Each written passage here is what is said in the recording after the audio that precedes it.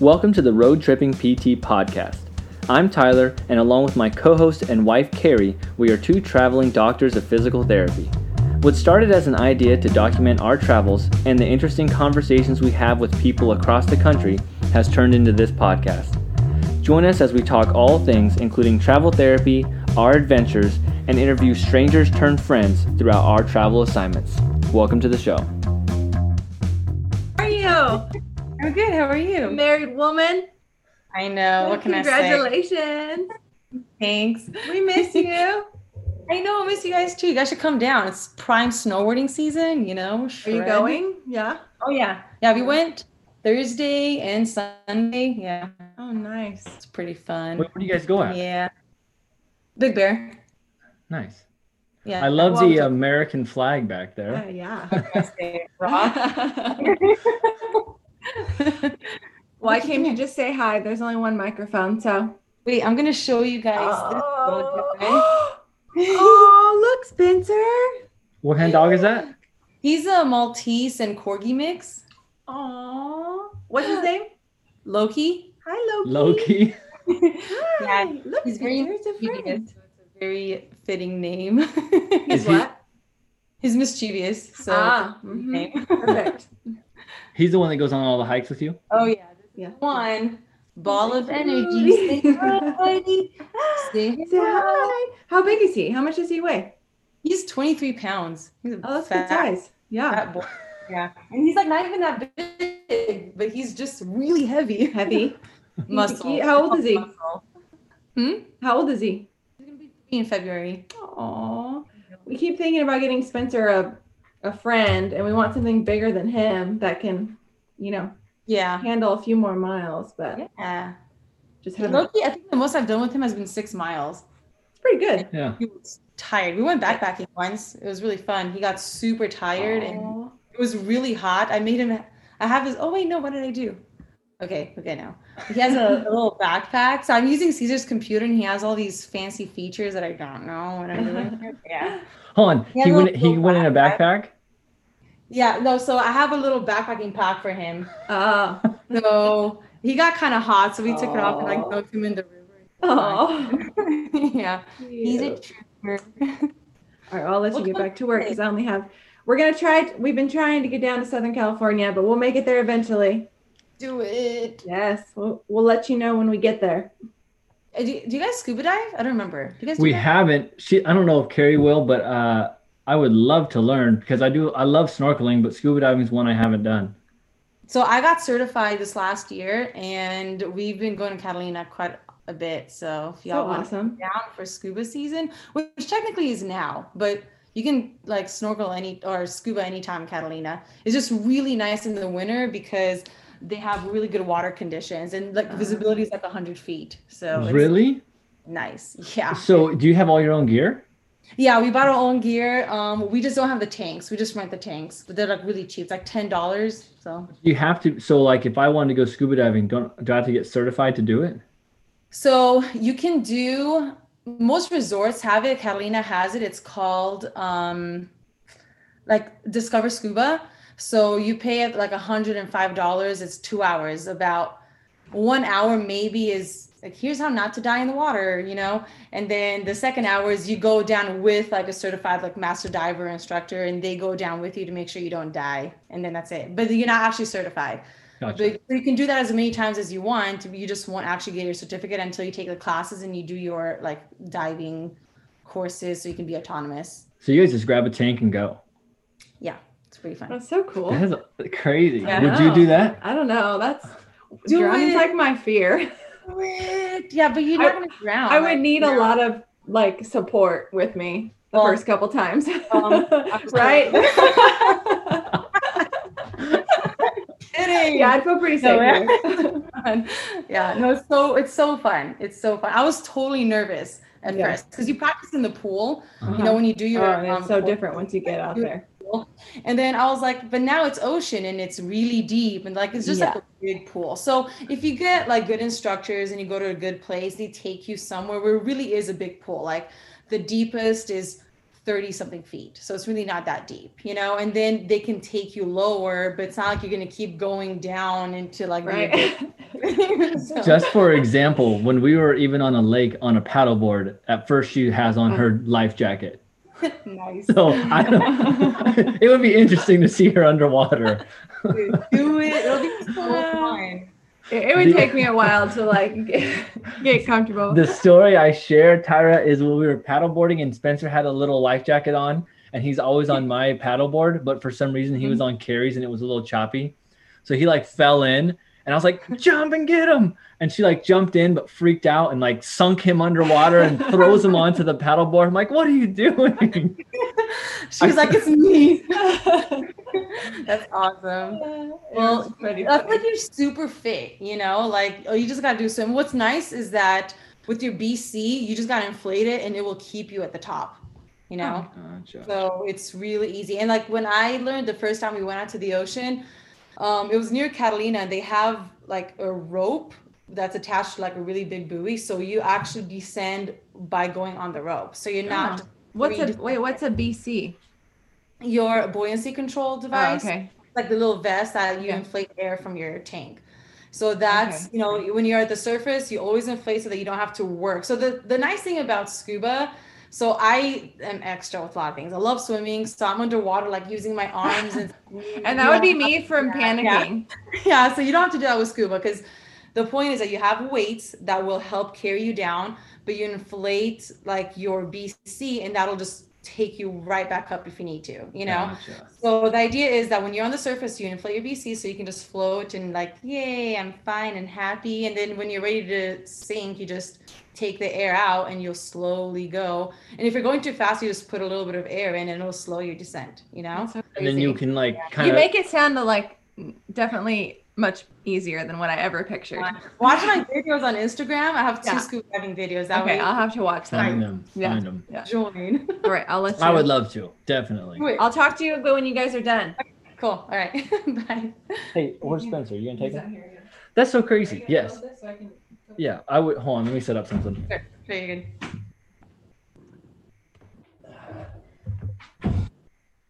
The place we're renting, the door doesn't fully shut, so I have to put a sleeping bag in front of it to keep it shut. Oh, true. Yeah. That's so crazy. I didn't know you did scuba diving. You have a lot of extracurricular activities. Yeah, I try to. I get bored easily, so yeah. That's kind of why we started this. I was like, what am I doing? Just working? Like, that doesn't seem like enough fun. Yeah. Well, it's so hard because I was thinking about travel for a long time, even before graduation. But I like to do so many things that I acquire so many things. So how can I bring all of my belongings every 3 months somewhere? Like, that's not possible. It's not. So- It's totally not. I battle carry all the time. Like, you can't buy that. Like, we just don't have room. Oh, man. That's I why would we die. got the paddle boards we got were like the inflatable ones just for that reason. Inflatable? Yeah. Mhm. But Yeah. yeah, we want to do so much stuff. And we're like, well, now we have snowshoes and now we have a paddleboard and we have a tent. I'm like, we're running out of room. Dude, that's crazy. Like we have 4 tents and we're like I don't know what we do with all this stuff that we get. We just have them. What do you, Crazy. I would say, what do you need 4 for? I guess one could be for Well, winter. Okay, we have one that's a really decently nice big tent and it has a nice little foyer or whatever that we take it for car camping. But then we Okay. have one that we take it for backpacking because you can't take that because that's too heavy Yeah. and big. So now we have Yeah. a backpacking tent. And the thing is that I've had all that stuff before we ever dated or got married and he had it before. So now we have 4, like, you know, so it's complicated. Yeah, we definitely need to make it down because you guys are always doing fun activities and we see them and we're like, that's who we want to hang out with. Do it. Dude, I keep seeing all your hikes. I was so jealous of your waterfall hikes in Maine. Oh my I was like, gosh. Not fair. That was We were awesome. stuck, unable to move, and you guys are like, "Oh, my 6th hike," and I was like, "What?" Huh, because it was super locked down there, right? Yeah.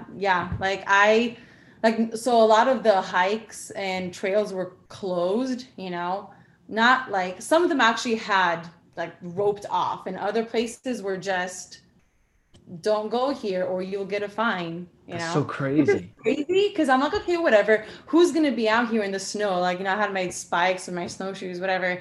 And I happened to post about it, which I guess was kind of stupid of me, but also whatever, it's nature, you know. And one of the girls who is strangely a really big hiker, like commented and was like, maybe I should also say screw it to everyone else and also go hike. And I was kind of like, okay, go ahead. Like, no one's stopping you.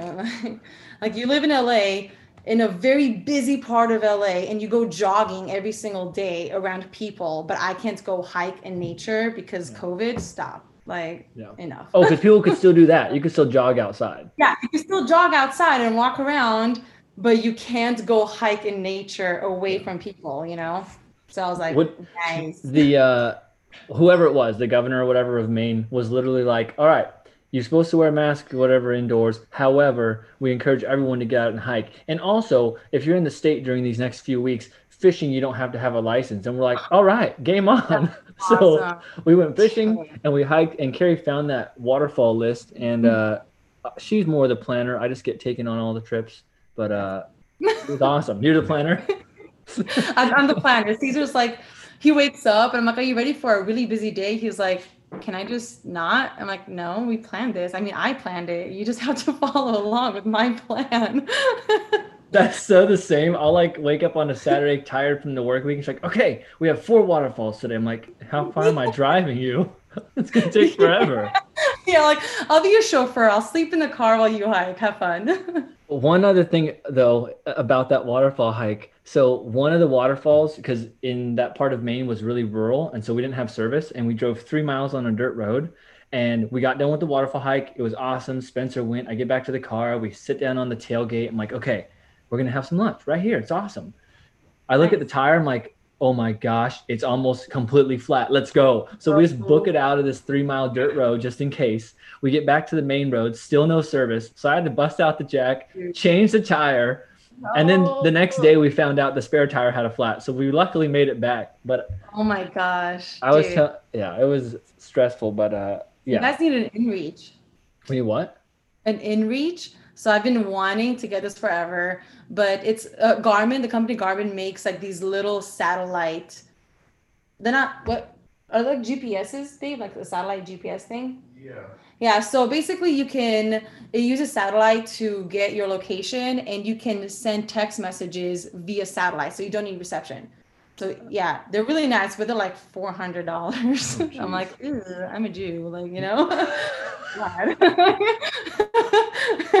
But with backpacking, I bet that come in handy.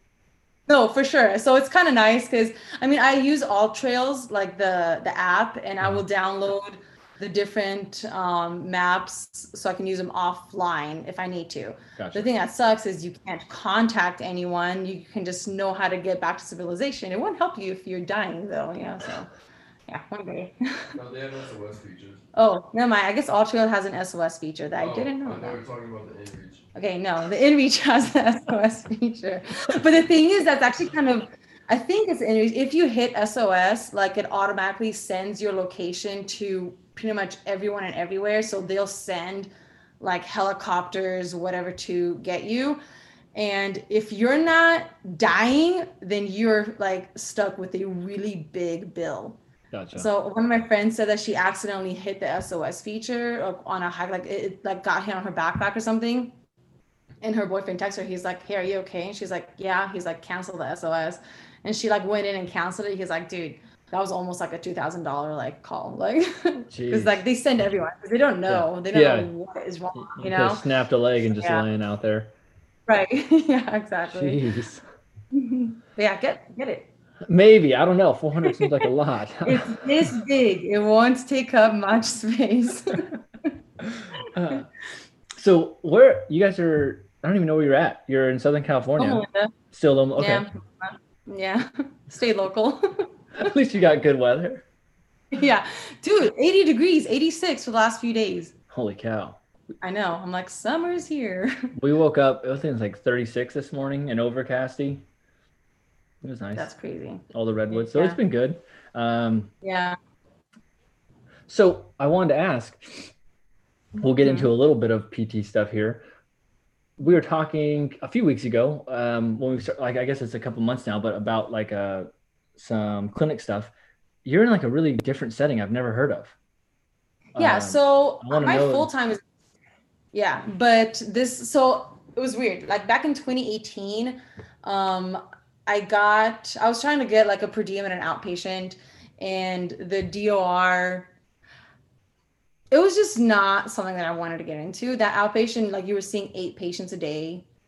And I mean, like an hour. They had 8 people come in, sign in the hour. And there's like one PT and one PTA. And I'm like, Wait, 8 patients a day or 8 patients in an hour? an hour. Eight Like, patients an it was hour?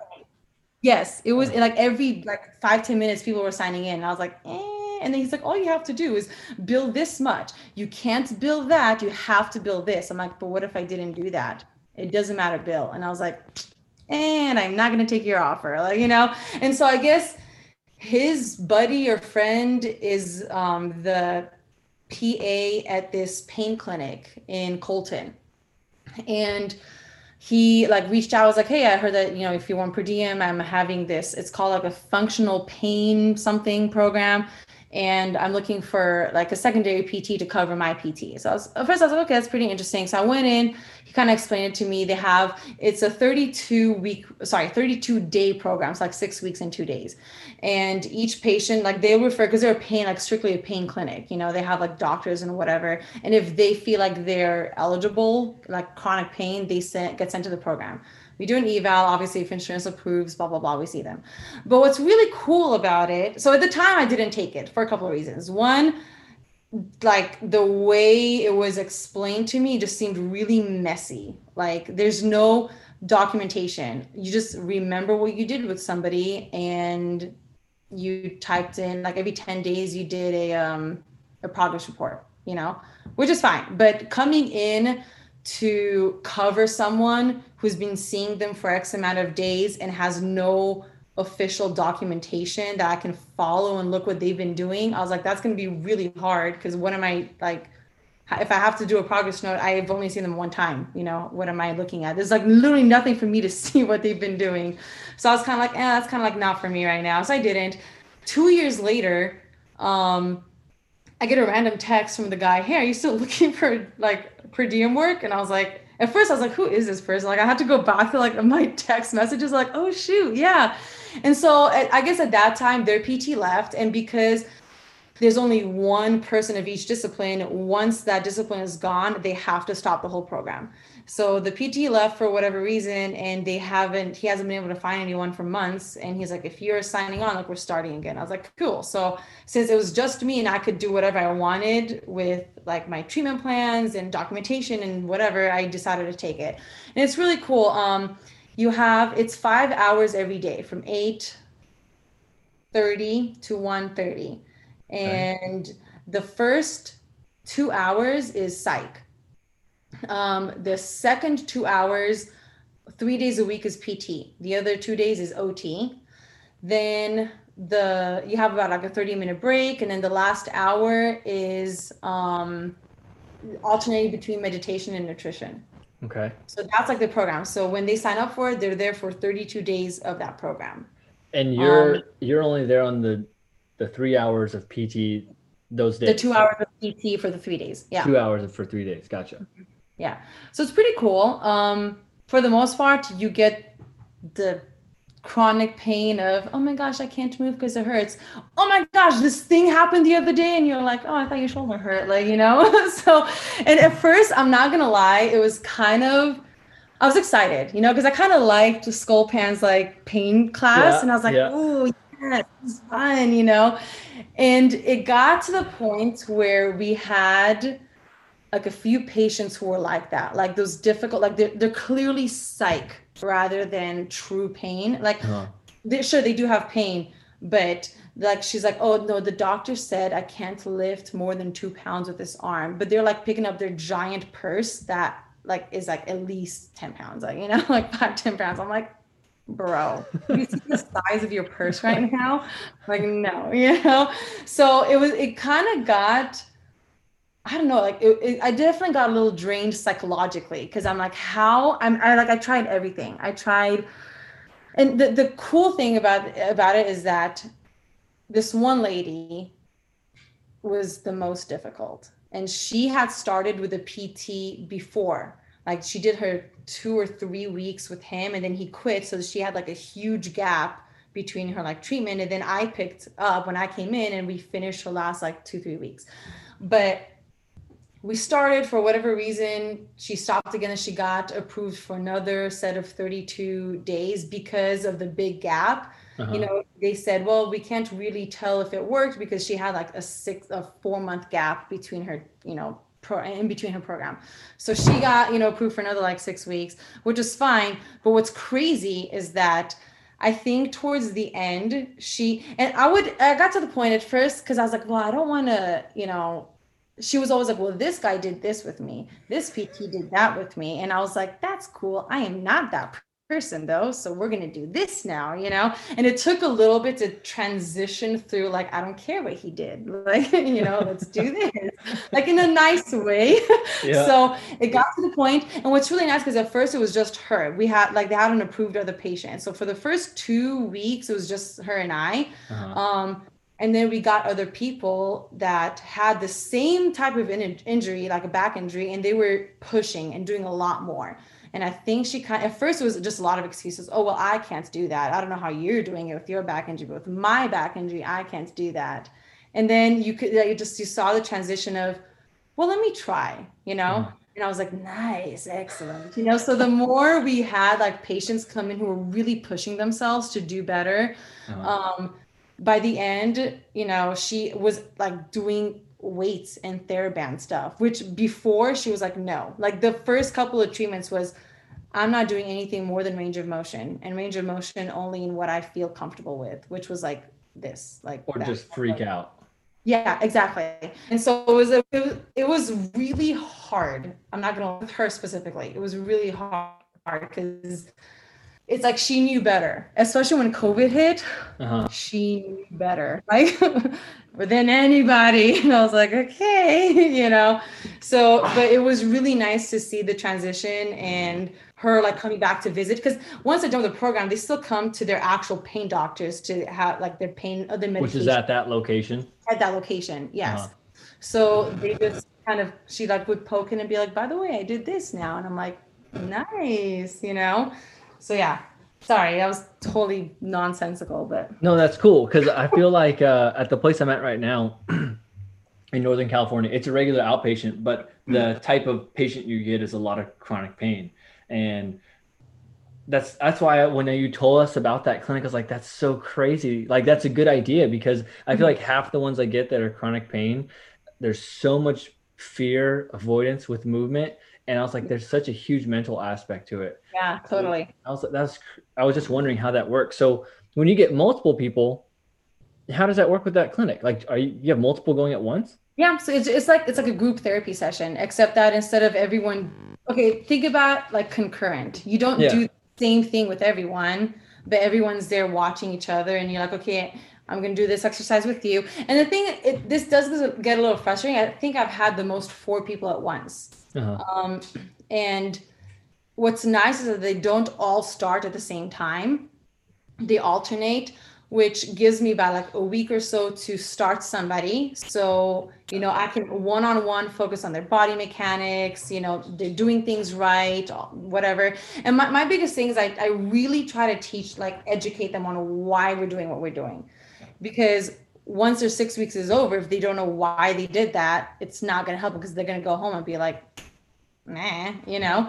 So I'm trying to, like, when they do something, I'm like, okay, here's why I asked you to do that. And here's why I told you to do it 10 times and not 30 times, you know? And I really try to spend a lot of time educating, so that when I do get more people, they're somewhat independent. Like, they know what exercises they have to do and what their body mechanics should be like, you know? And then I kind of alternate and go back and forth and be like, you know, lift your arm or do this, you know, fix that. So it's a little easier. Like, it's not cool when everything gets started at the same time, because then you don't have time to really teach each individual. Or we do like a group where, okay, everyone, let's watch this person and see. That way you can do that, you know, on your own. And there's mirrors, and I love mirrors. I'm like, look at yourself in the mirror. Do you see it? Is that normal? I'm just kidding. Like, so I really try to like use whatever I can to make them like really understand what and why and how and all that. But yeah, there's a lot of kinesiophobic people that come in, like especially with chronic pain. So Yeah, that's what I was talking to the last PT, the traveler I took, because he was like really into the pain science and he was talking to me about the Explain Pain book and all that different stuff. And do you find like not you don't want to push them too much into pain because then they obviously get hurt and they fear it more, but like it's like, okay, here's a little bit of, soreness, and then you kind of have to tell them like, but look, movement was okay. It doesn't hurt the next day. It's like almost like you have to teach them like, yes, it's a little sore, but that's partly your body, but partly your mind messing with you because it's Yeah. like so ingrained. Right. And so that's a huge part of like my education, especially in the beginning. Um, like a lot of these people have not done anything for like at least 5 to 6, 10 years, And so I tell like, and especially with the younger people, I had a girl who I think was like 20, I don't know, 23, something. She got injured at work in her back. And when she came in, I did her eval, she was like, well, I have not bent down since my injury like 4 years ago. And I was Nothing. like, nothing. She's like, if I go to the store and I look for something and it's on the bottom shelf, I will just not get it. She's like, I will go to another store to see if it's on a higher shelf. Holy cow. I'm not kidding. She's like, I've gone to like 4 different stores until I found something I needed, or I just don't buy it. She's like, or I make my parents bend down and get it. And I was like, you're 23. Like, what? Like, how can you live like that? Which sucks. And to them, they do like, this is why it's such a huge psychological thing. Like, I'm young. I have the rest of my life and I can't even pick up a can from like a 2 pound can from the bottom shelf, And so my thing is, some people need the motivation, some people don't need it, others do. And I'm like, think about it. Like, and sometimes it kind of has to get a little real. I'm like, how old are your parents? Let's work on a worst case scenario here. Like, what if they pass? Who's going to pick up your can for you? Like this is real. Like, you're 23, you have the rest of your life and you may not have somebody there to help you. I was like, you need to figure it out. So I was like, if we can't get you there, let's find a way to modify so you can do stuff for yourself and not depend on others, So some people kind of need that like reality check of this cannot continue forever, And I also tell them like, hey, your body, well, so here's the perfect example that I like to use because it happens to me all the time. So I like to talk on the phone. So I talk a lot. This is perfect in that you're on a podcast. Yeah, right? Yeah. So if I hold the phone to my ear for a really long time, like after an hour or two, my elbow gets stupid sore, right? And like when I take the phone, I try to stretch out my elbow, like my joint hurts because it's just been in this position for so long. And almost anyone can relate to that because a lot of people talk on the phone. And I'll ask them, I was like, hey, when you talk on the phone for a long time, what do you notice with your arm or your elbow? And I'm like, oh my gosh, it hurts. I'm like, right. Does that mean you injured your elbow? Like, no, because I stretch out and it's fine. It's like, right. So take not moving something for 2 hours and how much it hurts to not moving something for 4 or 5 years and then trying to move it. It's obviously going to hurt, but that doesn't mean that you're causing injury to your body. It just means that you're now trying to retrain your body how to do things, right? So they're like, oh, I was like, so I'm not saying blow past every like pain marker you have, but just because you're feeling pain, it doesn't mean that it's bad. And so I was like, just suck it up for, and so I kind of give them a pain number. So I was like, what's your pain at rest before you start doing the exercise? Okay, 4. Cool. I want you to go up to a 6, push your pain past a 4 up to a 6 and don't go past that, And so they're like, okay. And that's kind of like, you just really need little like baby steps and some people don't even know, like, oh, I don't know how much it hurts. I'm like, okay, we'll start paying attention to that, and they're like, oh, and the more they pay attention, then, and I also tell like the kind of pain. I was like, what kind of pain do you have after a really long day? Oh, like a stabbing pain or whatever. I was like, okay, when you do that exercise, is it the same kind of pain or is it just like an achy pain? If it's not the same kind of pain, then you're not causing that injury, right? Like it's just a stretch or sore, you're moving for the first time in like 20 years. I like the elbow, the explanation. That's a good one. Yeah, that's what I use. I'm amazed that someone could talk on the phone for 2 hours, but. Well, no, you'd be surprised. Just kidding. So how long have you been at that clinic? You said since fairly recent? I started at the end of 2019. Gotcha. Okay. So, yeah. I guess I was in 2017. Yeah. So that's not your full-time gig though. No, my full time What? is sniff. Gotcha.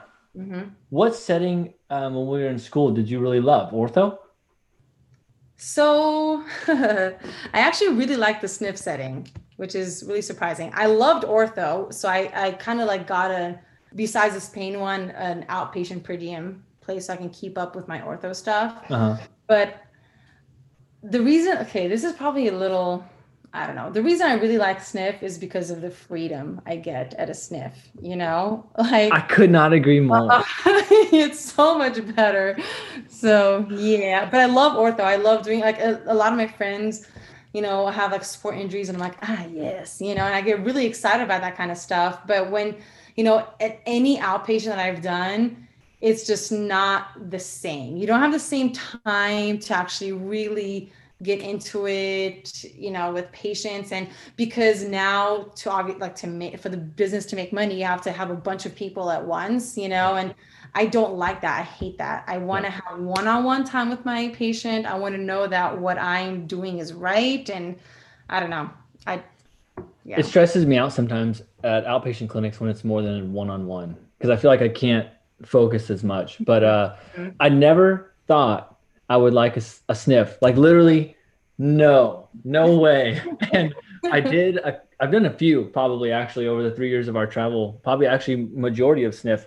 But I've been to one where the productivity kind of got to me. But the majority of them, what I love is if you go to outpatient ortho and you have your patient at 8 o'clock, doesn't matter mentally where you're at. You have a patient and you have to be ready Right. for that patient. But a sniff, you walk in, you're like, I'm kind of not feeling that great this morning. I'm kind of quiet. Take I'm a gonna go to minute. the guy that's a talker. And then like other Yes. days you're hyped up, you're like, oh, I'm gonna go to this one. Like you can pick randomly, like I want to see the Yeah. wheelchair, I want to get them walking.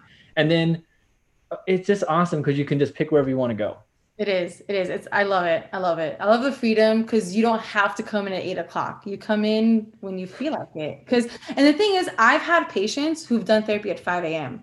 It's pretty cool. They just Because like it. They want to be up. yeah, they're like the early birds. They're up at like 4 or 5 in the morning, and nurses are like, ugh, like we can't keep them busy, which technically they can, but they don't want to, but whatever. That's a whole different story, like, and I get it, and so it's really nice because if I know I have a patient who's an early bird and I want to like go out and do something earlier, like later in the day, I'll go at 5 in the morning and I'll see those early bird patients. And I tell them the day before, hey, tomorrow I'm here at 5, get ready. And they're like, yes, So I'm done with my 8-hour day, like really early. And then I go to Disneyland back when it was open.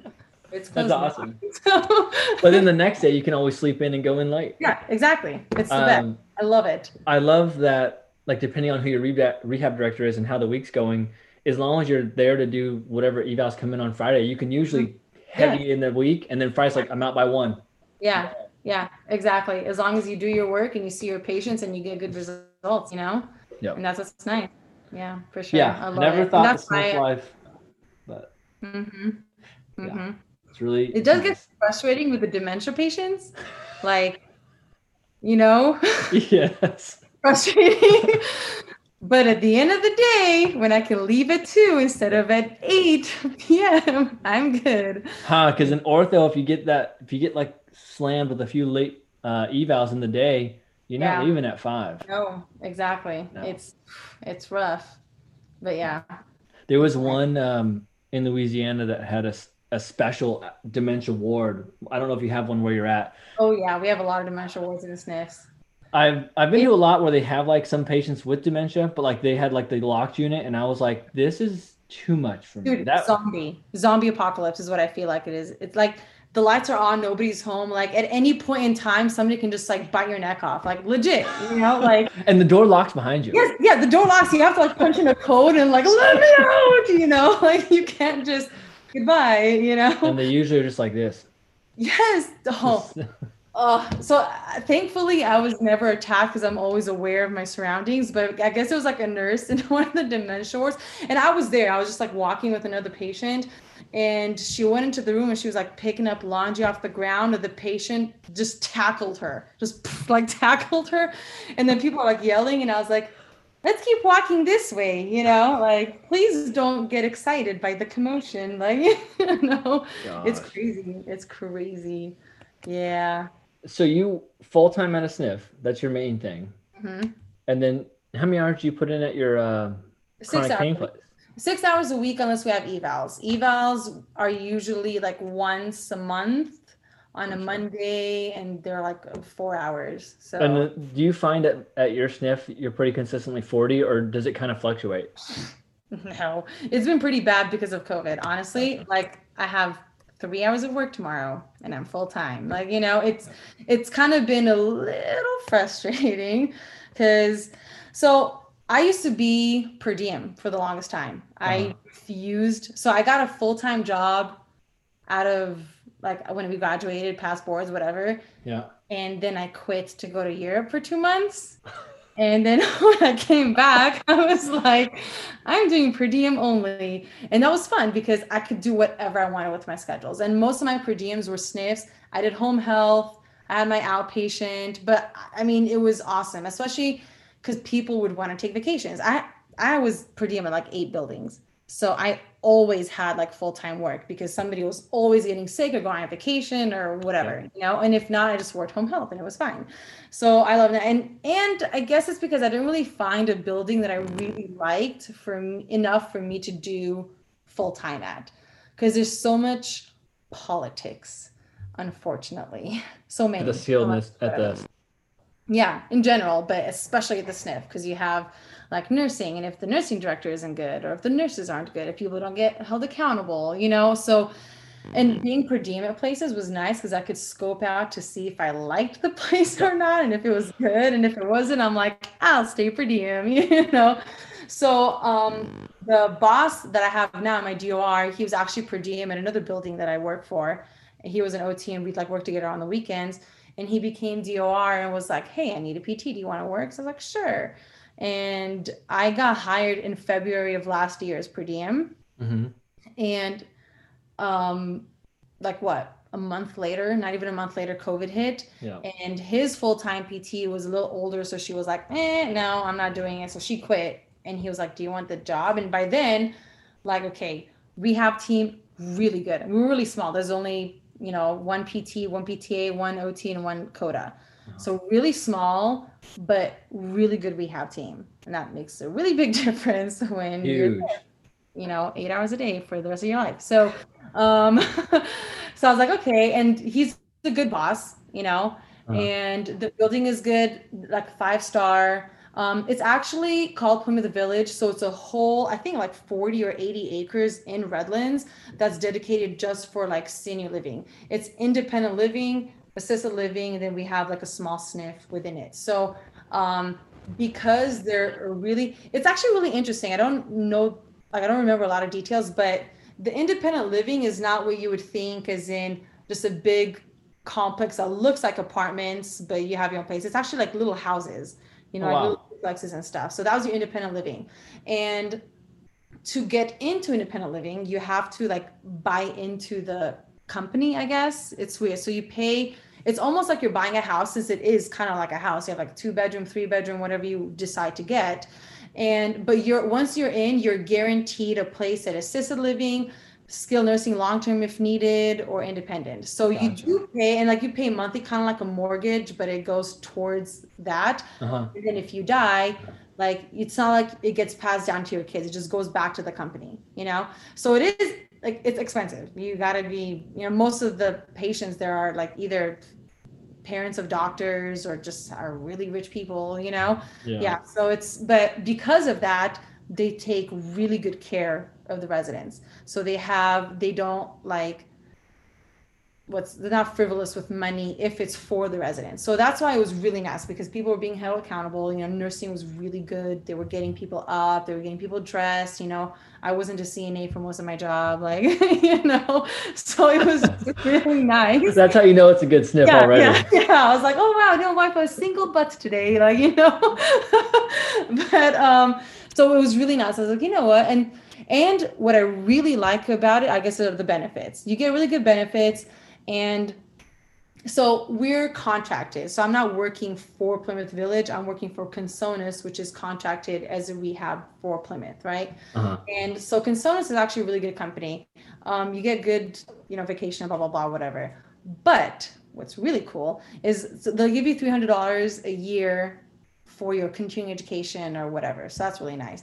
But on top of that, after you've completed 1 year of working for them, they I want to say it's $5,000, but every year after that, they give you $5,000 if you want to go like get trained or certified or continue education, up to I think $20,000 or $25,000. But you only Holy get like 5,000 for the year, And so I was like, wow, and I've been wanting to do like my wound care certification and all that stuff. So I was like, this would be really cool to have if I want to like progress for whatever reason and take any special like classes and courses. So I just jumped on. I was like, yeah, you know what? I like this place. It's good. So I took it, and it's honestly been nice. It's been really nice to have the support. Like when people got like the CODA and the PT ended up getting furloughed at the beginning because we had tanked, Yeah. and they, whatever the stimulus package didn't cover, Consonus covered for the rest of their like thing for like I think 3 months, 4 months. It was That's actually pretty nice. Yeah, so it's a really, really good company. They really take care of like their employees. It just sucks the building that it's in because it's a small building. So when we have a census drop, like it drops like big time. So it's really been up and down. But I'm sticking with it because it's a good company. So, I think that's the weirdest part about a SNF is you can be full time, but not work 40 hours. right. It doesn't mean anything. That's You're just true. like, okay, Yeah, well, I work exactly. 25 hours. Yeah. So I do the Which- same. go ahead. I was just gonna say I do the same thing with travel that you were talking about. Is because you don't know what job's gonna be a good one. So I feel like now I have like 3 or 4 places. I'm like, I would go back there full time, but I Right. know a few that I'm like, no, never, Ever. Yeah. not gonna happen. Yeah, it's Yeah. nice for sure. Yeah. That the place you're describing, I just talked to Vanessa a couple days ago, last week. We're gonna have her on a podcast coming out soon, but she's at a similar place as yours. She's at a it's like an independent living with like a skilled nursing type thing attached, and Mhm. she's their GOR. Nice. And I Yeah. was shocked. I was like, Vanessa? I was like, dang. They're like in Colorado, and we were joking Yeah. because she's like, now I have to be the boss. I was like, that's kind of weird. Dude, I know. I'm not gonna lie. I'm like, dang, if I was the boss, I'd make changes. And then I'm like, but do I really want to? Like, and here's the thing I've noticed since like we were in school even. Like people just don't respect PT's opinions the majority of the time, and it's really frustrating.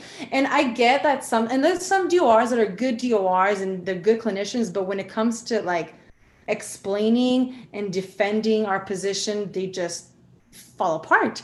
I'm like, but why? Like, like do better. And so and the thing is that like, and it's, I don't know, maybe because I'm not in that position yet. Like maybe they just want to keep their job, and I totally get it. But I feel like I butt heads a little bit more than most people do. And so one thing so I was full time at Ritchie, at first I was there for per diem for a long time in Colton, and yeah, it's not the best place. But one thing that was, I guess, kind of nice about that, it was really big. It's like a 150 bed facility or something. Holy It's cow. humongous.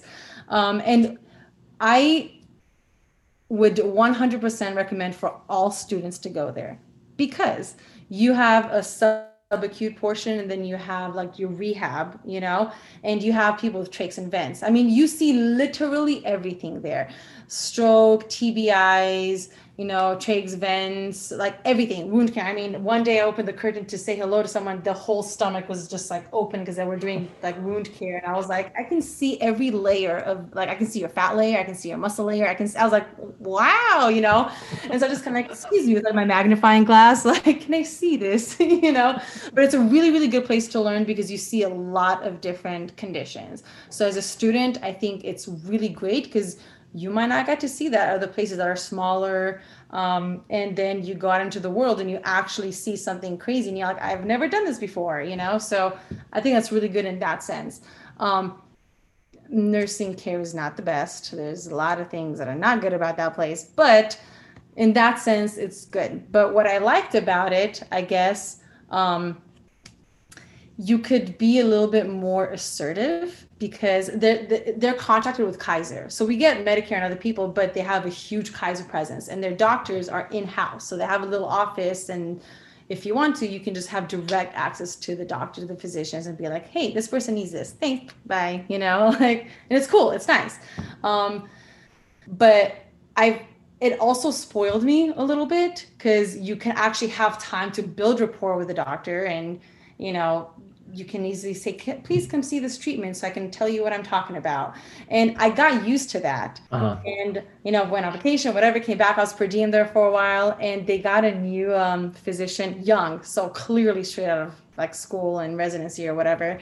And like, one of the nurses came in and they're like, oh, who has so-and-so patient? And I was like, oh, I do. And they're like, oh, yeah, so doctor whatever wants you to go in to tell him about, he has a question about that patient.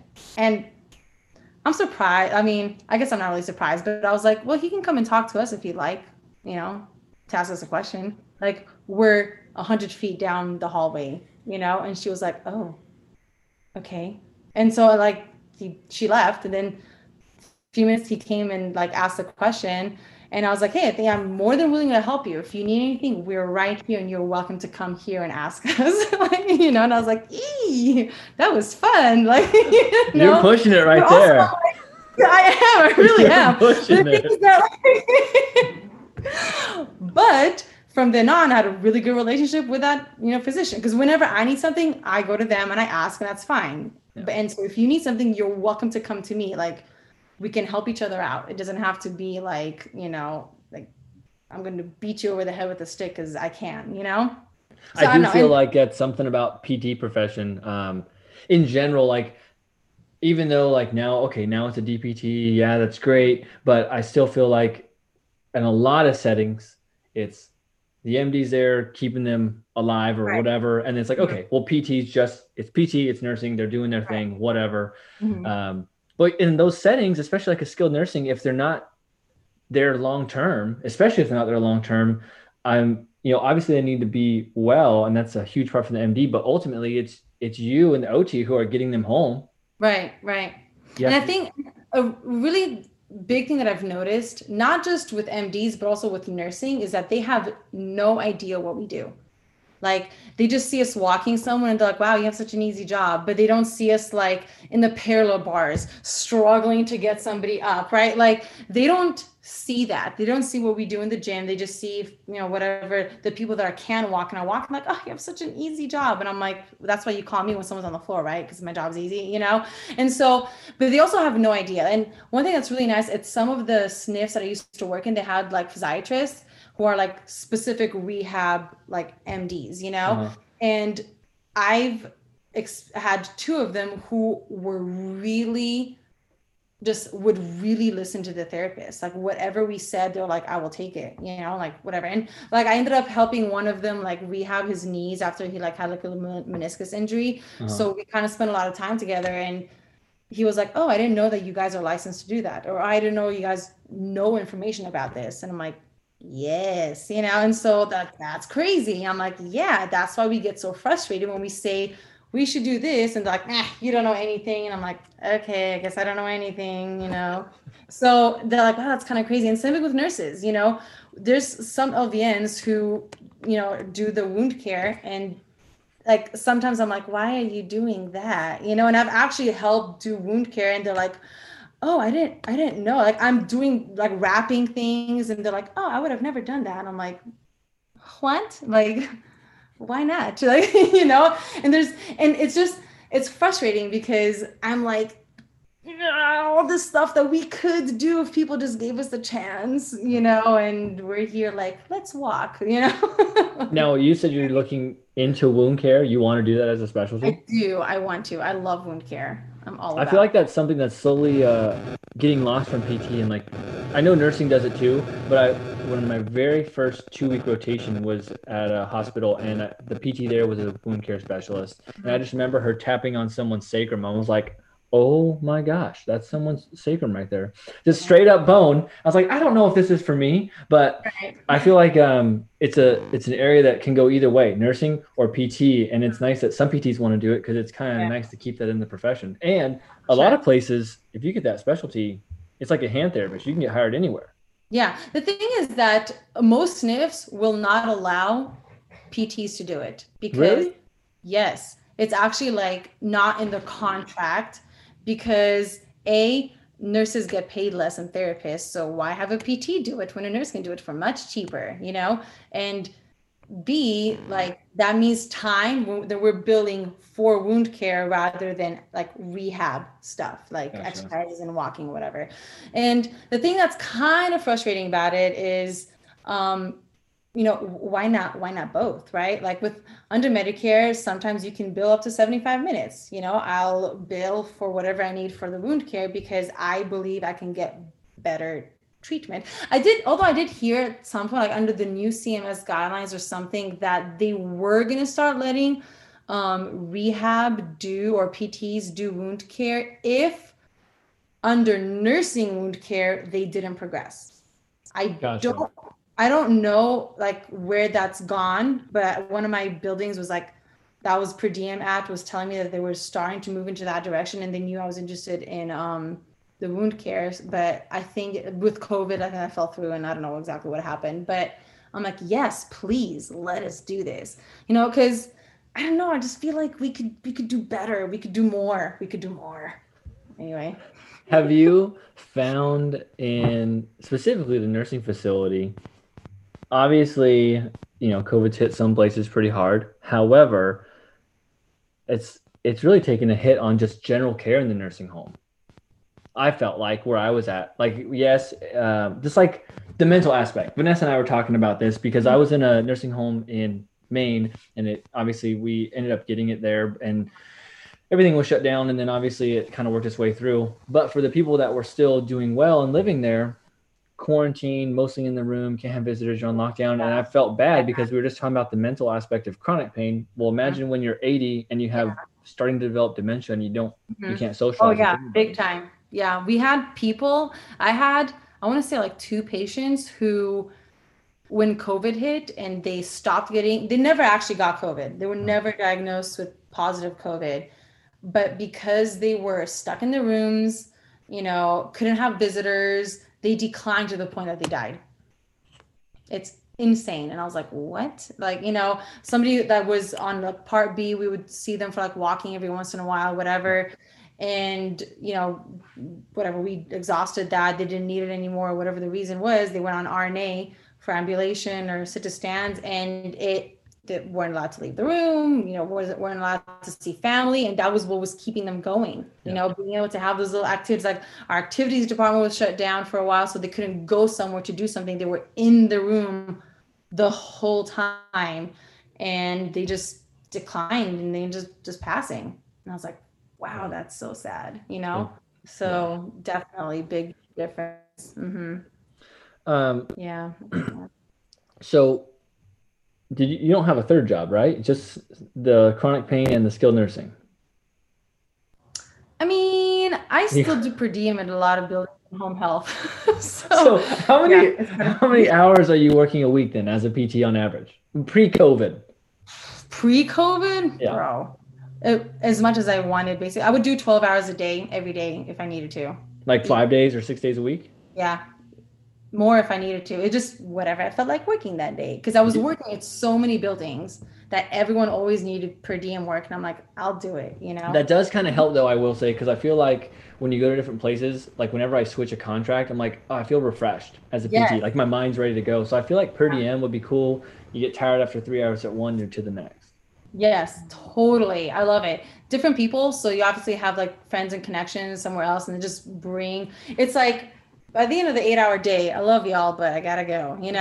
So it was the same thing when I go to the next per diem place. It's the people that I haven't seen in a long time. So it helps me because I'm like, yes, now we can do good together, and then you just sit there documenting for 10 hours and while talking about your life. Like, so it's just nice. It definitely is, like you said, like revitalizing and different patients too, like some places are not. So there's some buildings that I've worked in where you have to sign a thing saying that you're not going to lift a patient. And I'm like, I'm a therapist. That is what I do all day long. Like, what do you literally mean? your job. Yeah, like what?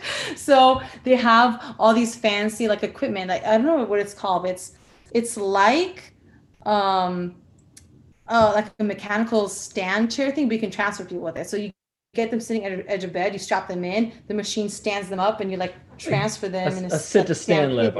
Sometimes it's called like a Sarah lift whatever or that's something. called. Yeah. Yeah. So I'm like, that's so cool. It's also, I would much rather just stand the person myself, because until I get it, I have to make sure it's charged. I have to set them up in it and strap them in. You usually want two people. Right. And it's not really like it's not functional. They're not doing anything. They're just like, man, lift me, And so I'm like, no, I'm going to make you lift yourself. And if we can't make it, then we'll do slide board or something. But, so part of me is like, well, it's my job to do that. Like, and it's not going to help them if they don't do it. So, I don't know. So it's different equipment. So sometimes it's easier. Other times I'm like, I am a therapist, I am lifting 350 pounds somehow. I don't know how, but I'm doing it. Did you think coming out of school that you would have done 2 months in Europe and then just per diem, like no permanent gig? No, I feel like that's not talked about. Like, it's just, okay, you're going to have a job. You're going to work your 40 hours. You're going to retire at 60 something. And I feel... Sorry. No, so I knew for sure that I was going to work at a SNF. Because after I was like, yeah, SNF, 100%. At the time I had like my CI really helped with that, because he was doing home health. So he'd show up in the morning, be done at 2, go do like 2-3 hours of home health. And I'll be like, that's a lot of money, So I'm like, I want to do that so I can live life, So like, I was like, okay, I could do that, and I did. I did. I went to the same home health company, he referred me, whatever, we did all that, and it was awesome. I loved it. What had happened was though, so my dad traveled, and we've traveled as kids, whatever. So I knew that I'd want to travel, but after graduation, we went to Romania, we did like a family trip as like I guess not really a graduation gift because I paid for some of it, but it was like nice. We were going out as a family, and I happened to take 2 weeks off of just my friend and I to do our own little mini Europe trip. And it changed my life, because before that I only traveled with family, and it was fun, but it's also family, like it's just different, like I can't be awake till like 4 a.m. doing stupid stuff. So like I was like, I need to go with friends, and I did. It was really fun. And like I'm maybe it's because of my parents, or my dad specifically, is very old school Romanian communism, whatever. So in his mind, you're not an adult until you're married, kind of thing. So like he still had to make decisions for me, even though I was like, Dad, I'm like 23. I can make my own decisions. Because is he from Romania? Yeah. Like communism, Romania, all that. So he's like, no, So it was definitely nice to be in Europe for 2 weeks by myself doing whatever I want. I was like, freedom at last, So after that, I moved out. Which actually I didn't move out immediately. I stayed at home because I wanted to save money to go on a Europe trip. I didn't know it was going to be 2 months long. At the time, I was only planning for, maybe a couple of weeks. And then as time went on, I was like, but I want to see this place, and I want to see this place, and I want to do this, and I want to do that. And I was like, I guess I'll do 2 months. And the reason I chose 2 months was because I still had bills to pay and student loans to pay. So I can only save X amount so I can still pay my loans and my bills, whatever, while I'm gone without like working and making any money, So two months was my limit at that. And yeah, I knew that my job wouldn't let me go. I'm not, honestly, like I think back at this, I'm like, I'm not the smartest person sometimes. I get to a point where I just don't care anymore.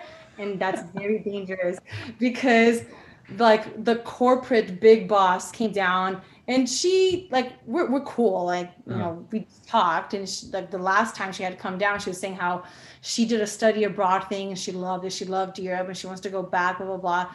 And I was like, yes, I will remember that for when I tell you I'll be gone for 2 months, you know. So like the time came, I told my DOR, and I was like, by the way, I'm gonna go to Europe. You already were planning this, like booking it out? Oh, I booked my tickets like almost 6 months in advance. Yeah. I'm sure it went over great.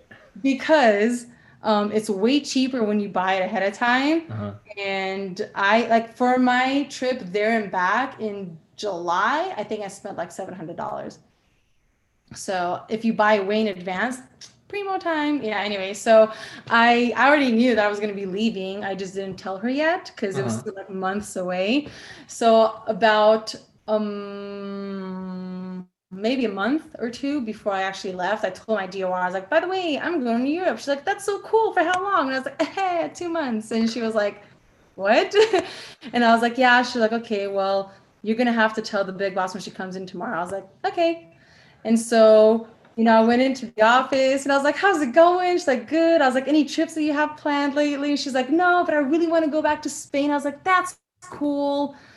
By the way, I'm going to go to Europe for 2 months. And she was like, Tyra, I can't approve that long of vacation time. And I was like, yeah, this is me telling you I'm quitting and going down to per diem. And she was like, well, you know, she's like, I'm really mad at you, but I'm also really excited for you because I love Europe. I was like, yes, I'm going to Spain. I'll get you something back. Like, you know, she's like, when I get over getting mad at you, I'm going to like, congrats and have fun, you know? But they really like, they were trying to convince me to not go. And it was like 2 months and like, please like stay a little bit longer. And I was like, I already booked, like, I'm not canceling. And they legit wanted me to cancel my ticket. I was like, that's not going to happen, but I'm flattered, you know? Sorry. But yeah, I came back as per diem and everything was fine, you know, not a big deal. But yeah, I was just ready to go. I was ready. That's cool. Yeah. That's cool. Sometimes I get like that. Like right before our first assignment ever, I was like, oh no, we're not gonna, like, I don't know if we'll do this. I don't know if we'll do it. And finally I just was like, whatever. Yeah. Let's just go. Like I just get tired of it eventually. I'm like, no, it's just time. It's time to cut it and move on. Yeah. Yeah. One thing that I've come to realize is that no matter how much a boss or place tells you that they want you, like it's never like when it really counts, I feel like it doesn't actually like count for anything, you know? Yeah. Like I've had my bosses, especially at that place, say like, oh, please, like as per diem, I'm like, hey, I really have a max of like 2 hours. Like I can't do more because I have to go to other places. And they like beg me like, please take more. You're like our best PT, blah, blah, blah, please do it. And I was like, fine, I'll take 4 hours. And then I'm like, I hate my life because I'm super busy, but it's fine. They needed help and I want to help them. And I'm a terrible person, but my thing when I was hired as at a per diem place and I first went, I was like, if you make me your number one go-to like call person, I will always say yes. And they're like, all right. And so I would always say yes because I wanted them to keep calling me, you know? And so I would work a lot, which some days really, really sucked, but it really made like a big difference when, you know, other per diems were low and they were calling me because I always said yes and they knew they could count on me going, you know?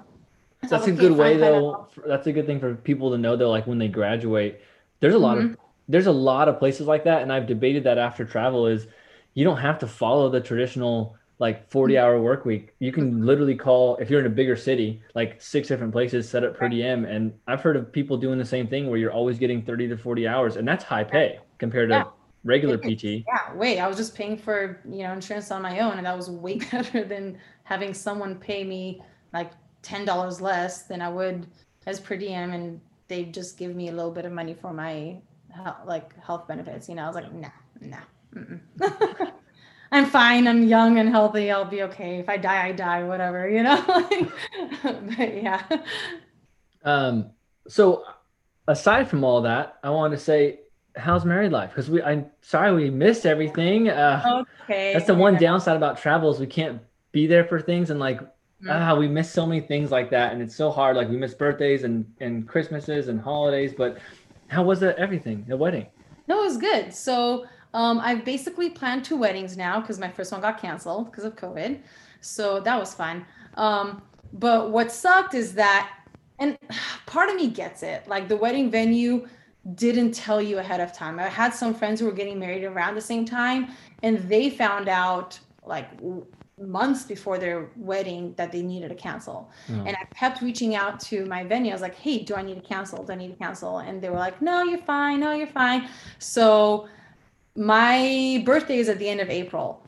Like on my birthday, they called and told me that we had to cancel the wedding. So I was like, yay, thanks. Yeah, 4 weeks, you know? And so I was like, dang, that really sucks. So I was like, what are we going to do in 4 weeks, right? Like, so they were kind of nice about it. Like, well, if you want to use like because it was an outdoor, we really wanted an outdoor wedding. So we got the venue that was, you know, outside. So they're like, if you wanted to use the outdoor section with a pergola, whatever, so you can do just your ceremony, like a 1 hour thing with 10 people, like immediate family, you can do that. So I was like, okay, cool. I was like, let's do that. That was, again, a month before the wedding. So this whole time we're like, okay, we're gonna just do 10 people, whatever, with the family, and then with immediate family, and then a little reception or whatever at my parents' house with the extended family, like my, you know, aunts, uncles, whatever. So we had like decided for that. But then I guess part of my extended family was like, COVID, no, you know, so they were like, maybe we shouldn't come, or what if you're gonna get in trouble? What if they call, like your neighbors call the cops on you because there's more than 10 people and you don't live together? And so they kind of really started panicking. And my parents' house is outside of the Banning city limits. So the like highway patrol it's their jurisdiction, right? Uh-huh. So my dad went to Cabazon, like called the police station or whatever, the highway patrol, and asked them, and they're like, oh yeah, we're not enforcing any of that. And so my dad, mind you, he wanted me to invite every single person. No, I'm not kidding. When we set like a 175% limit, actually before we set the limit officially, he was like, I'm going to send out a mass email to everyone in my contacts inviting them to the wedding. And I was like, no, no. And he was like, they're probably not going to come. I was like, but what if they do? Because he did the same thing at his wedding. He did a destination wedding in Israel back in the day. And he went to his home church in Romania and was like, if anyone wants to come to my wedding and fly to Israel, I will, cover you for your accommodations. He's like, no one's going to come. 80 people showed up. And I'm like, what if that happens again? I'm not okay with that because it's not as cheap as it was back then. It's very expensive now. So, he wasn't really happy about the 175 limit. That's still a big wedding. Huge. And we had to cut down from 300 people. There's so many people that were mad. Like people in my church came up to me and were like, when's your wedding so I can reserve it? And I was like, you're not invited.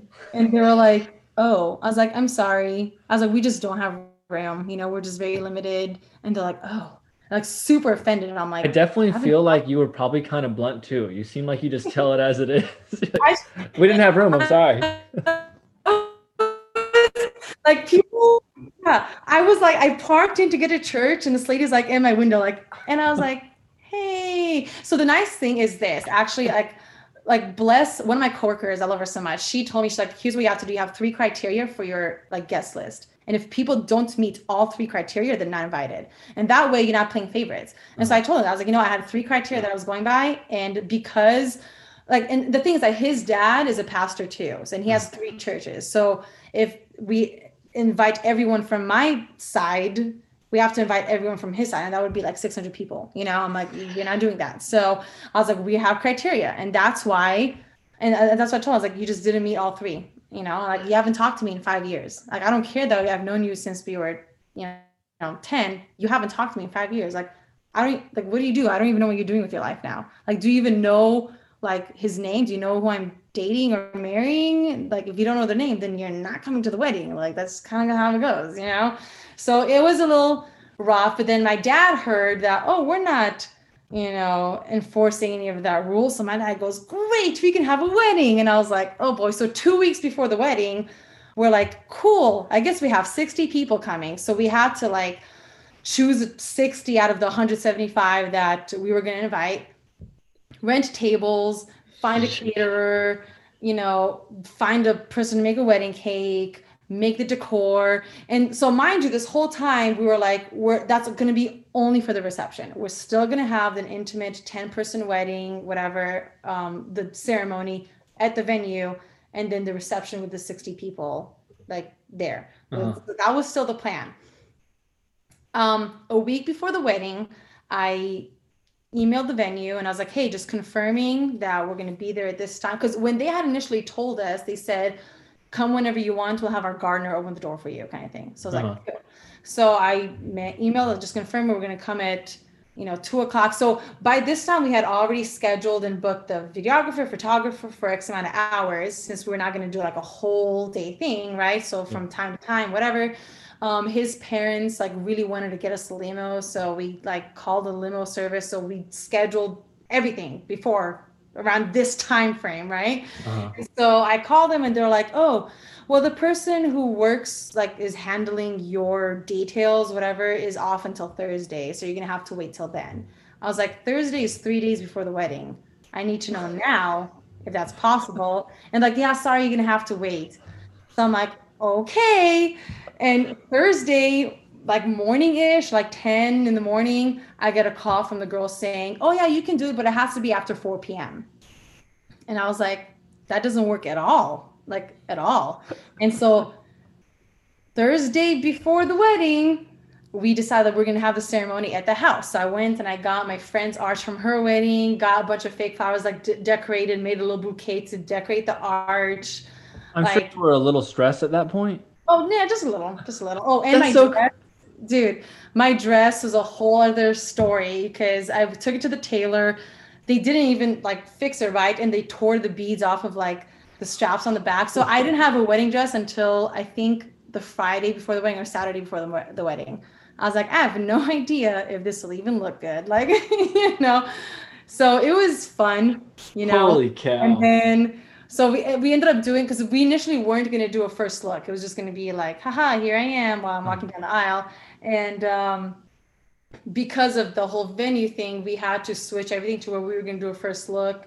And then my dad was like, great, you're doing it at the house. We can call everyone to come earlier. So we're calling all 60 people, telling them to come, 2 hours earlier than the original plan so we can have the ceremony and everything. So, yeah. That was... Ultimately, your dad was pretty happy then. Oh, yeah, he was happy. He's always, and here's the thing. I'm not going to lie. You and Carrie were my inspiration for having a house wedding, because your wedding was the best wedding I've ever been to. I loved it. And even before like the whole COVID thing, I was like, we should do it at the house. Like we have, land, we have 7 months to get people to, do stuff to it. The thing is, the issue with that was two issues. One, it's not a landscaped area. There's just a bunch of fruit trees and stuff. So we could have scaped it, but whether it was going to look the way we wanted it to look like was a very big if, because the section has like red clay, so it's not great for growing things. Gotcha. So I was like, will it actually look nice, or is it going to be like, hello, here's poop, like dog poop, like because we have 2 dogs, So I was like, was it going to look good? And number 2, as much as my dad says you can do whatever you want, he really means I have so many suggestions that you're gonna have a hard time picking. So I was like, I love my dad, but I also like, I don't know, like planning. He has a lot of crazy ideas. Like he wanted, Lord have mercy, he wanted it to be like a gypsy camp. Like he wanted like fire pits with giant pots of like Romanian food cooking. And I was like, legit, that's what he told us we wanted to do. Like, no, we're not communist Romania anymore. People can be happy here, like just America. So, it's America, Dad. Well, I appreciate about our wedding. We had a good time at ours. I'm happy you did. Yes, it was awesome. I loved it. So I was like, yeah, we're doing something like that. So it was actually really nice. It was really small, quaint. I was like, Carrie and Tyler would be proud, like, But yeah, a lot of things went crazy. My grandma, God bless her heart. Like got a phone call from my cousin or someone while I was walking down the aisle, and she's like, "Hello, I can't talk right now," and I'm just like, I can't. Like, I just started laughing. Like I couldn't even be mad. Like it's dead silence. My sister's playing her guitar, singing. People are like, "Oh, so beautiful," and just my grandma, "Hello, honey. Yeah, I'm at a wedding, so I can't really talk right now. Can I just call you back later?" I was just dying. I was like, I can't. Like, it was great. It was great. Oh gosh. Okay, last thing I want to ask you about, because I'm gonna have to eat dinner here soon. Yeah. I think you just posted an axe you made or something. Yeah, I So did.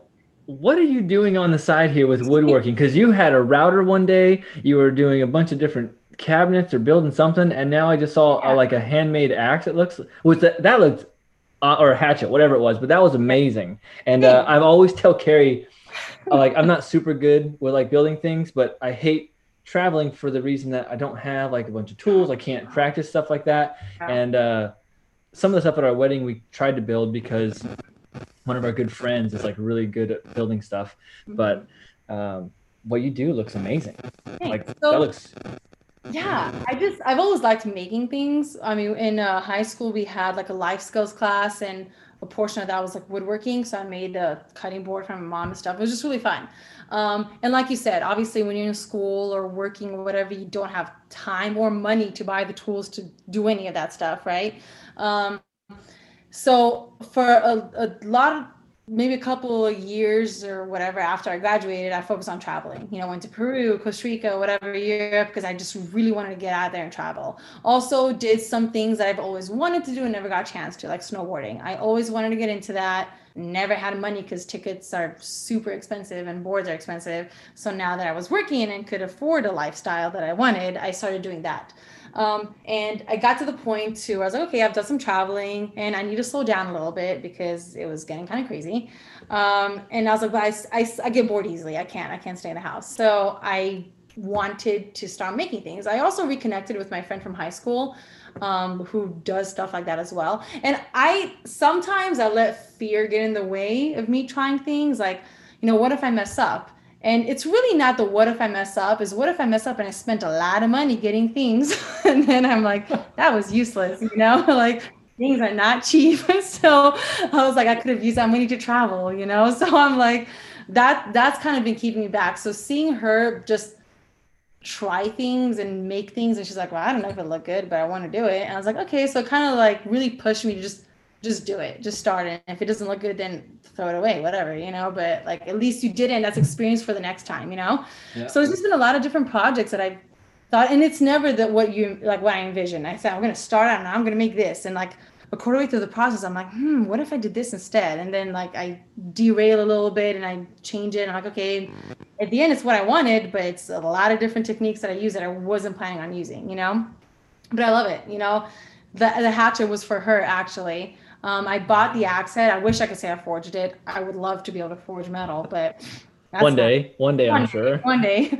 But yeah, I bought that, and the original plan was to use my Dremel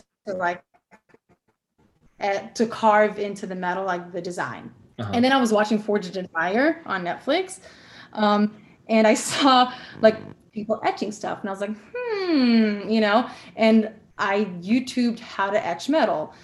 Cheap ways to etch metal, and you just use a battery, and like you make leads and you can etch it using a battery. So then I was like doing that, That's it? But yeah, that's it. But the thing is, here's a trick that I learned after I did this. So I etched it and it worked, but I'm like, but why is it the same colored steel?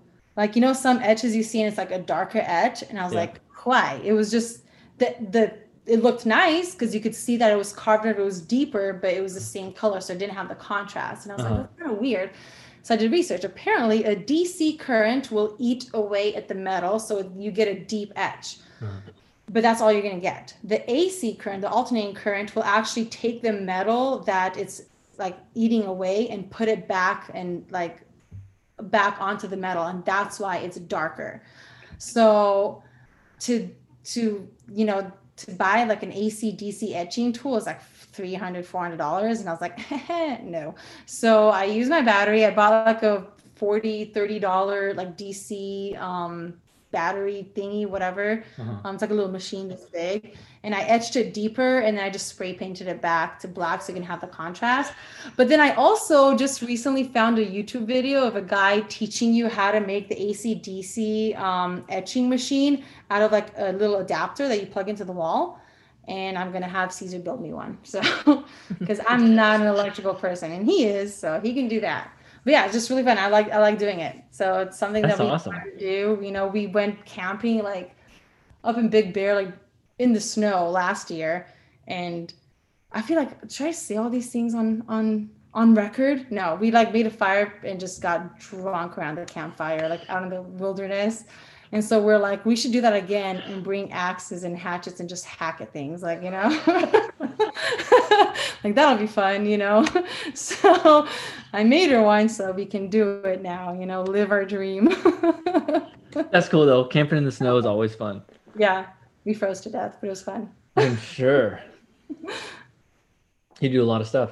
Yeah, so you should come down so we can do them together. I know. That's we The story is, why aren't you here already? we need to be. You do all the fun stuff. Like we always I mean, you know, I think we follow each other on Instagram. Like we're always trying to get out and hike and do fun stuff. But I love yeah, we try and post cool stuff and then we see you. I'm like, what? She's like, you're snowboarding, Stop. and then now you say you're scuba diving, and then I saw the hatchet. I was like, what the heck do you do? Like you're working as a PT, you just made a hatchet. I was like, that's something I want to do.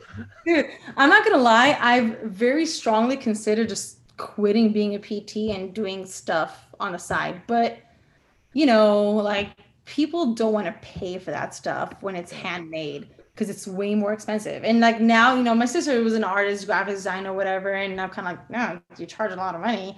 And now that I'm actually doing it, I'm like, wow, like it takes time and materials and all that stuff. And I was like, now when somebody charges me something insane, like an insane amount for something homemade, I'm like, you know what? That is worth it, you know, because now I know that it actually really takes that much time and effort and energy, you know? And it's usually well built. Yeah, it is. And it's different, obviously, when you're a beginner. Like I start something like with my router. I was so excited that I got a router and I had envisioned something to do with it, but I've also never used a router before. So it did not turn out the way I wanted it to. And I was like, okay, we're gonna do something else. I'm gonna just like screw a handle into it or something, you know, but it's fine because now I have some experience. So obviously if you are really good at what you do and you've done it for a long time, it's not as time consuming. You know what you have to do, how to set it up. And also if you have the space, like I have a small patio that I just like use. I'm like constantly taking that off, putting that on, then moving it and putting something else on so I can do it because I don't have the space for it.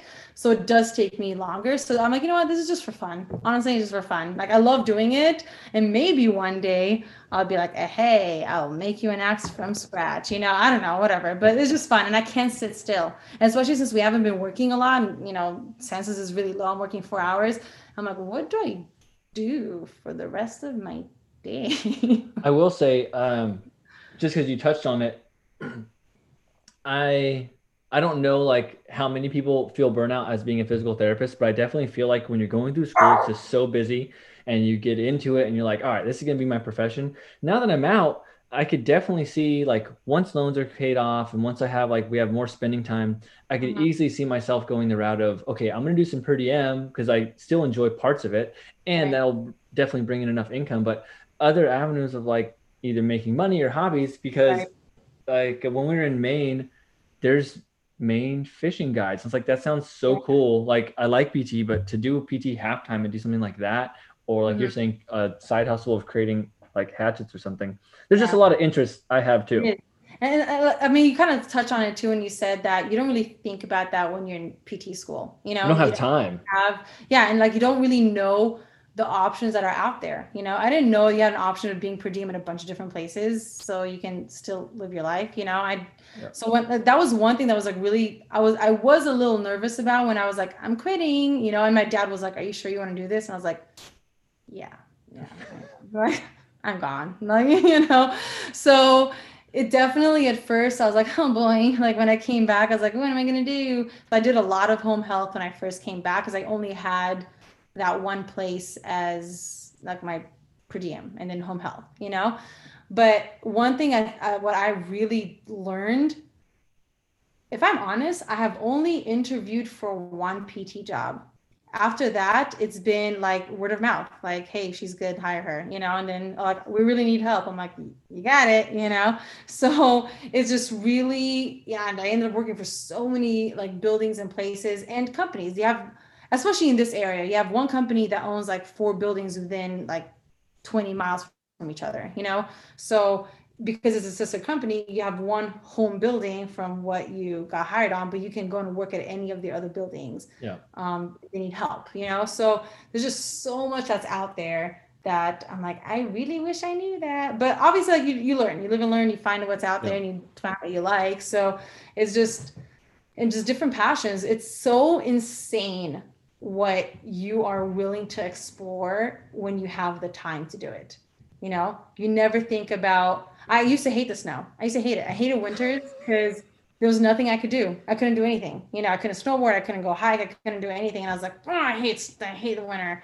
And now I'm like, please don't leave winter. Please, no. You know, like we started doing this snow hiking. I really, really want to get into like the alpine mountaineering where you don't climb like up straight, but you have the whatever, what's it called? The like axe, so you can like self-arrest and whatever. I really, really want to learn how to do that. Like, did you see us do it in Maine? I did. That's why I was like, yes. Oh gosh, we were freaking out. Oh man, that looks so fun. You know what was crazy? So we went to do that and Carrie like found it. And once we got up there, Carrie's like, I don't know about this. And I was like, okay, well, we're already here. Yeah. It was one guy, and I kid you not, he was like maybe 26, like his super long hair, just like a total like chill climber dude. It's like, okay, I'm gonna climb up there. I think I'll be safe, and I'll hook my rope, and then I'll set you guys up. I was like, I hope you don't fall, because I'm just out here on the ice. So it was just us 3, and he would just belay us as we would climb. But that was insane. But aside from that, we like the more relaxed snow sports too. Right. Like I love snowshoeing because it's just exhausting and you just walk in deep snow. But the ice climbing, I would love to do again. Dude, did you guys take a class or a lesson before you did that? Or you just No. We paid for a guide, and we drove with him into Acadia National Park in Maine. And he's like, okay, so we did this hike, and there's like a 50-foot sheet of ice that's going up at like a 45-degree angle, if not a little more. And he's like, okay, I'm gonna drill in, and I guess supposedly the ice hooks are pretty darn secure, even compared to rocks, like the new system they have. But he hooked us in. He's like, you can't fall, go ahead and climb. And he would just kind of teach us. And that's awesome. That was it. Yeah, I really want to do that. But another thing I really want to do is where it's like a hike, but like you have the really long axe, so you can self-arrest if like you fall. And are you familiar with Mount Baldy? Like here around I know the name, but I don't know. I've never paid attention to where it's at. Yeah. So you can it's a huge hit for hiking during the summer. It's a pretty difficult hike, but in the wintertime, because it's called the Devil's Backbone. It's like a really steep, narrow climb up to the summit. So during the winter, that's really not recommended because you could die. A few people die every year from it when they do it. So there's a longer way around that's not as dangerous. But what's really cool is that you have like the peak here. This is the other way around, and you have what's called the Mount Baldy Bowl. So in the wintertime, it's just like snow and ice, and it's not vertical, so you don't have to like legit climb like that, but it's fairly steep. So you need what are they called? Not the micro spikes, the crampons. Yes, you need the crampons, the legit ones that stick into ice. Yeah, and then the big axe so that you can like legit actually like, hike up that way. And I really want to do it, but you need to know like basic safety, like how to use a crampon, to self-arrest, and like I don't know what all I know is that you throw yourself on the axe to like stop yourself from falling or something, And so there's this company, whatever, where they teach that at Mount Shasta like every winter. And I really want to so you're coming up to Mount Shasta, huh? I was thinking about it. Are you guys want to come down and do it? My sister-in-law lives in Redding. You can get from her apartment to Shasta in an hour or less. Dude, are you guys going to meet us there for a weekend, 1-day climbing trip? No, seriously, like I need to know because I'm going to book today. If you say yes. Hold on, what do you mean 1-day climbing trip? To like do this educational thing? it's an educational, it's a whole day, and you go up, they teach you the whole day, basically safety, like what to watch out for when you're like hiking in the snow, how to use your crampons, how to self-arrest with the axe, how to watch out for avalanches, and how to like know. I'll send you the link to it. Send me the link on my phone, either Instagram or through text if you have my number, and I will talk to Carrie. Once we end this, we'll talk to Carrie real quick. Yeah, go ahead. Oh no, after we're done.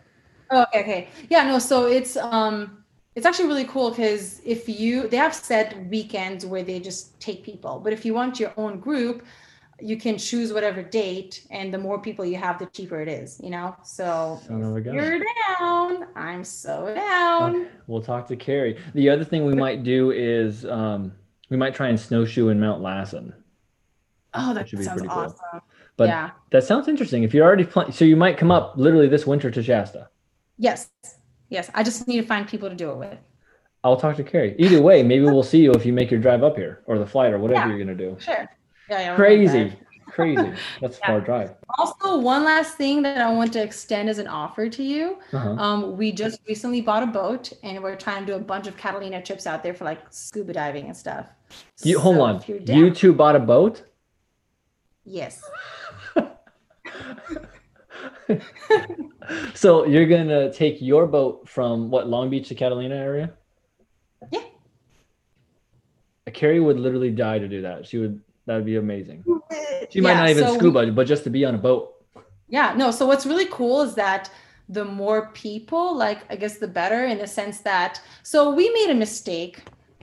Well, it was a great experience.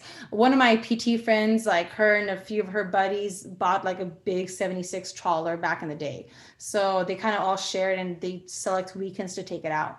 So in September, she took it out for 2 weeks, and one weekend we kind of met her there.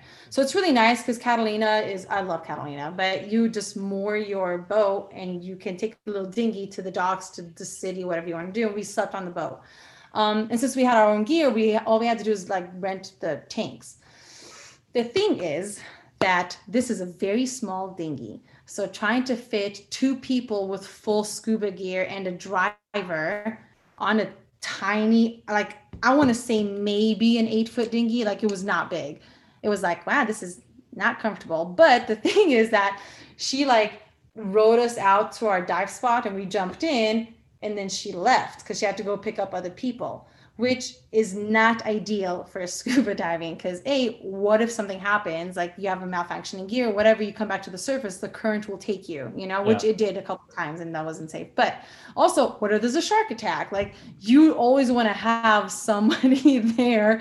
So that wasn't very smart. Sounds sketchy. But the second place that we went to, same thing. She kind of like brought a bunch of people, and then they tied like the dinghy to kelp, because they had this like huge kelp forest, and they're strong enough to where they'll hold like a tiny dinghy, and they snorkeled on the surface while we were like diving under them. And so it's cool. So it's kind of nice to have people that are willing to either stay on the boat or snorkel, because other people can dive, and there's somebody like watching the boat and being with the boat in case something happens and need to jump in and do something. So if I go, no one's gonna like that lady's not coming, or she's just gonna leave me in the ocean, right?